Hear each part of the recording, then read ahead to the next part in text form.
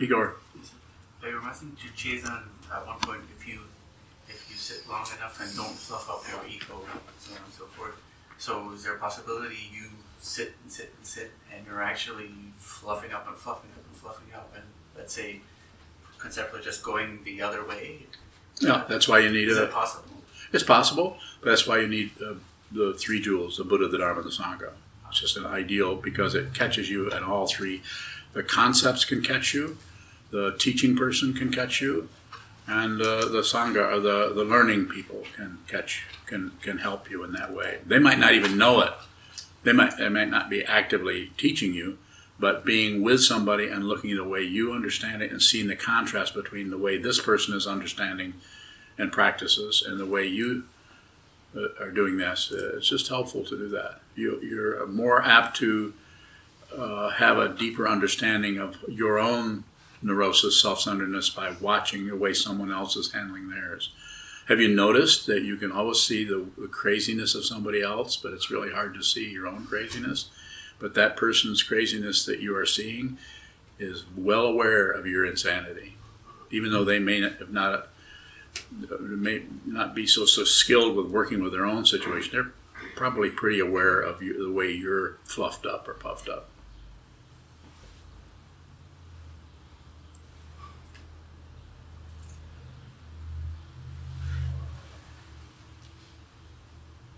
Other questions?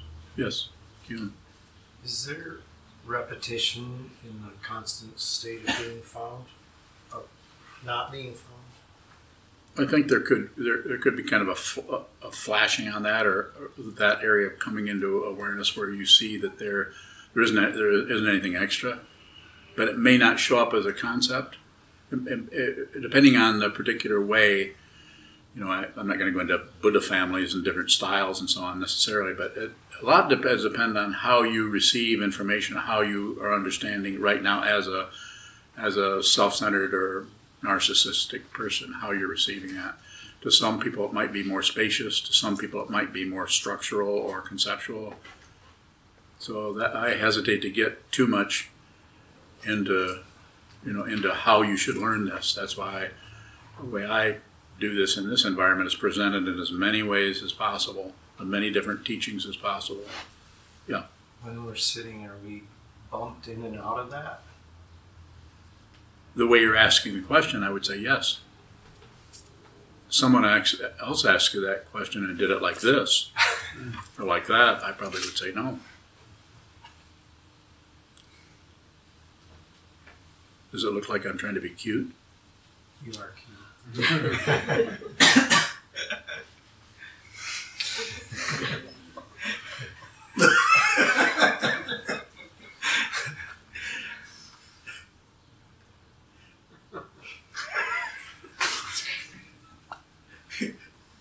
Next question.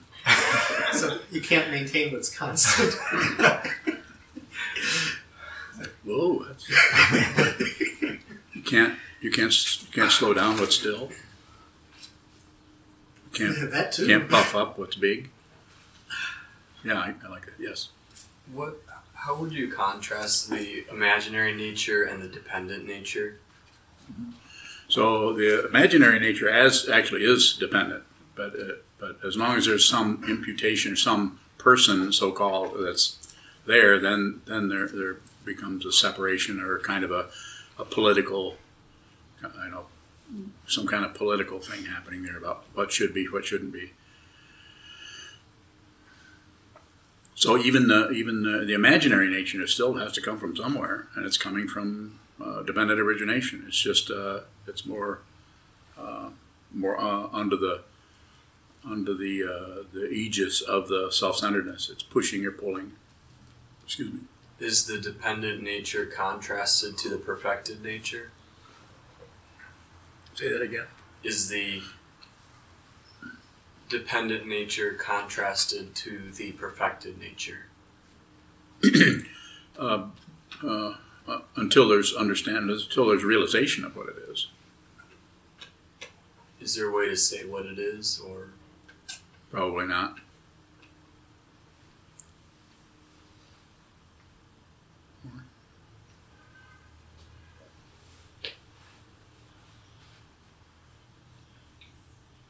first looking at the three natures, it seems like the imaginary is something that covers up the dependent nature. But if it's also the dependent nature, how can it cover itself up? Well, we only see our opinions or ideas or our imaginary. Well, I don't like that. Well, that shouldn't be happening. Those being kind of crude about it. But it's that kind of a. Well, what do you think they're doing? What gives them a right, or I have to get control of this, or all of that additions that we put on it about our idea, our ideas we have about it. So that's the dependent is there. We see the sun comes up, the tree falls down, makes a noise.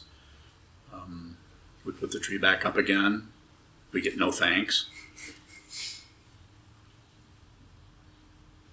Doesn't that help? Ask a question again. Paraphrase yourself. Ask it a different way. Ask the same thing a totally different way. Is the only difference between the imaginary nature and the dependent nature of belief in one of them?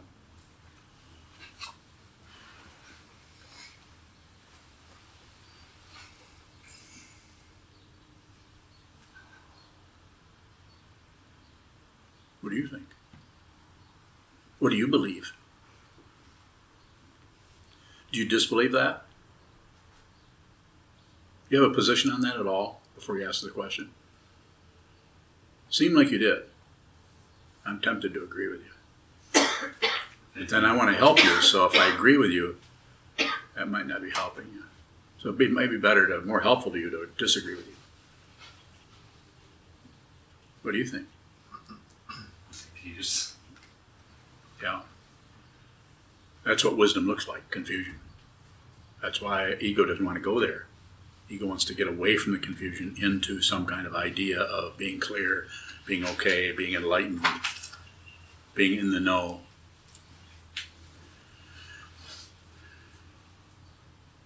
What do you mean when you say wisdom looks like confusion? Well, they're not two different things. Clarity and cloudiness are not two different things. They look different. Is not being found different from confusion? I don't know, that's a hard one.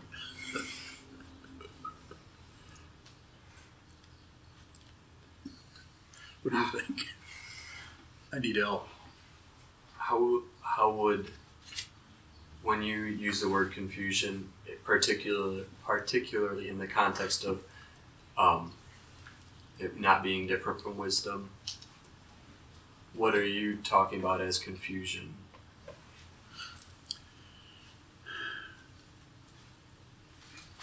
What we throw up in order to protect ourselves from the threat of our demise or the threat of who we think we're threatened. We think we need to do something. We need to protect ourselves. We need to have an idea. We need to have a philosophy. We need to know what to do next. We need to figure this out. We need to be enlightened.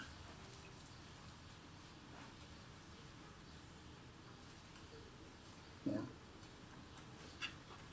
I'm just wondering, it sounds like you're talking about confusion as like a fundamental misunderstanding, not just the type of like mundane confusion. If I'm reading the instructions on something, it just doesn't make sense. Yeah, it's different than that.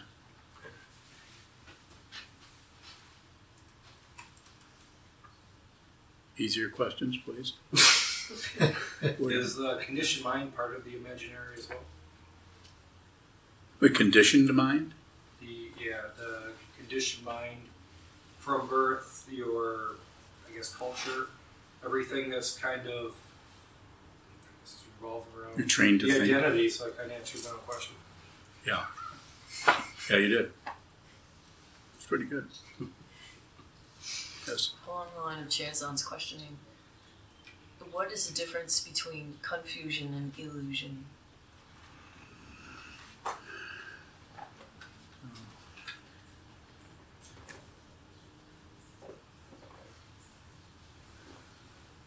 So the illusion would be not seeing things clearly, but maybe thinking that we're clear, but being just adding to the imaginary nature, trying to find out what's wrong, figure out what's wrong, or the illusion, it's illusory, not being able to find a reference point there, but still there, like a dream. And confusion might be more the active kind of spinning around and trying to get our bearings and not being able to find out which reference point is going to work, and maybe that'll work, maybe this will work, I'll try that. Speculation about the illusion, whereas the illusion could be it's just an illusion, and you're not doing much with it. Go ahead. So you say often the Buddha didn't see enlightenment, the Buddha saw confusion. You don't use the word illusion, you use the word confusion. And delusion. Because of it's not separate, because the separation is something that we invent or make up or impute. Not that there aren't things that are separated, but the fundamental situation is not separate. So the Buddha, just my way of talking about it, if he were here, he might say, not exactly. Not exactly. You're missing the point. He might say that to me. I don't know. But the way it looks to me like his awakening was to see delusion. He awoke to the delusion. He didn't awake to awakening. That wouldn't make any sense. That'd be like a pie eating a pie. That can't happen. We eat pies. Pies don't eat pies. Have you ever seen a pie eating a pie? So the Buddha couldn't awake to awakening, so he must have awoken to something. Is awoken a word? Woke? It sounds wrong. But I'm going to go with it. So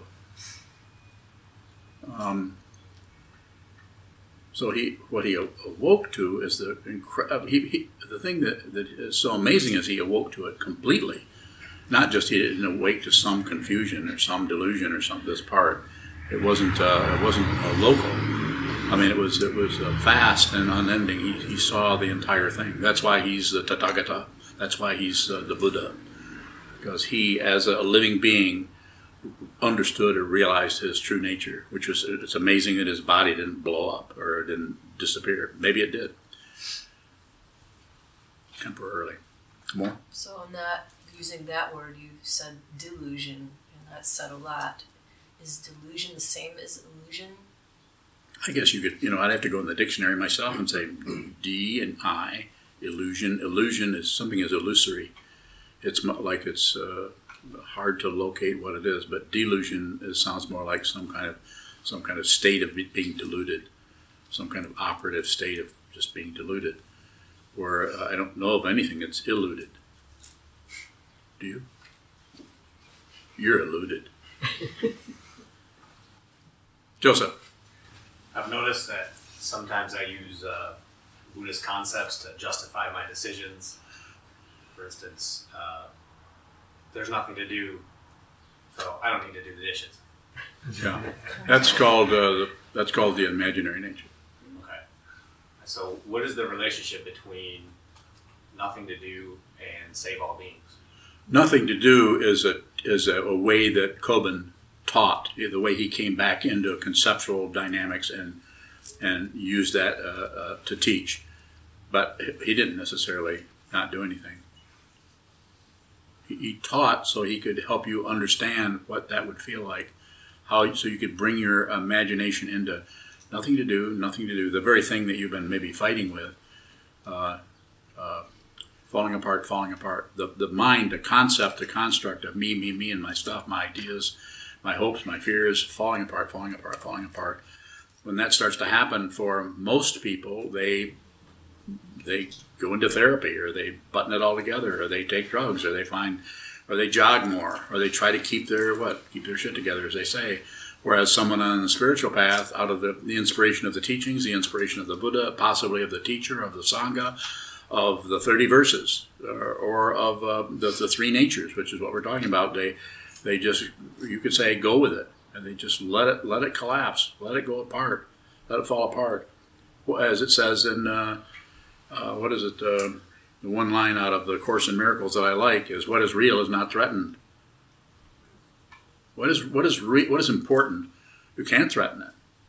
So you can't. I mean, your body's going to go. You may suffer a lot of pain. You have nerve endings, but who you actually are, what is fundamentally real, if there is such a thing, and this is what the third turning teachings are pointing at, as far as I can see, is that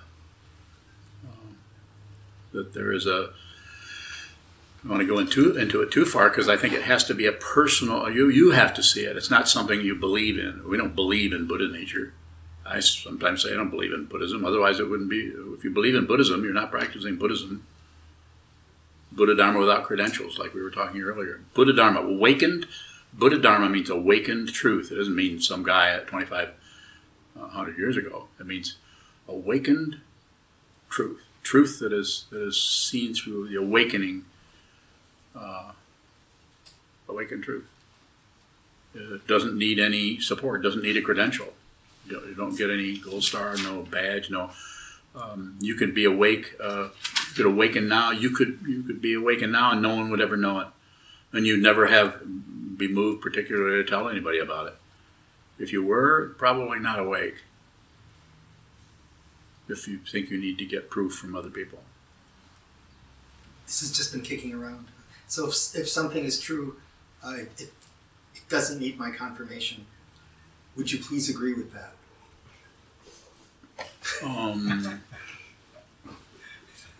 Let me think. I'll get back to you. Sure, I'd agree. Of course. Oh, no. Yeah, that's a wrong answer. That's like a slap in the face. Yeah, I'll agree with you. Yeah. Yes. Bhaskar from Houston is asking if you can recommend some reading matter that best deals with the Tri Svabhava Nirdesa. So, Samdhi Nirmachana Sutra, there's 3 different translations. There's probably more, but the only other one I know of is in French.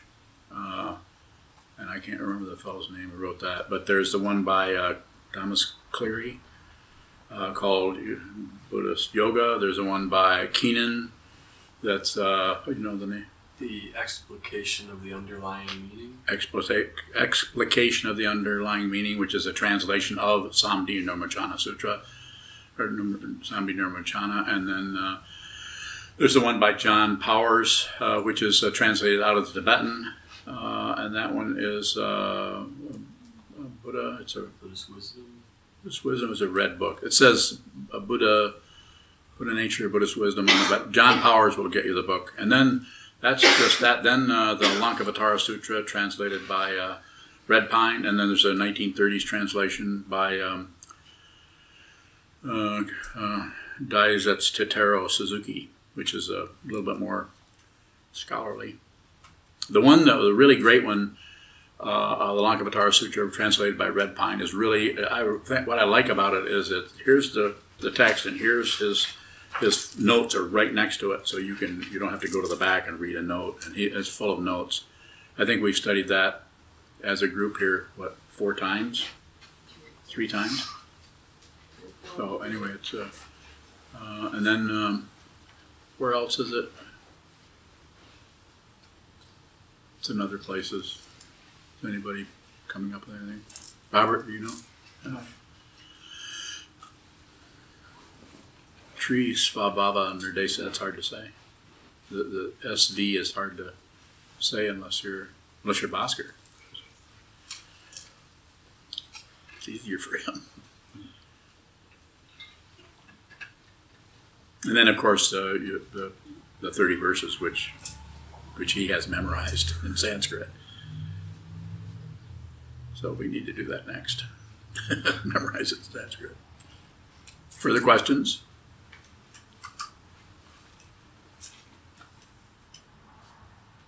Okay, thank you.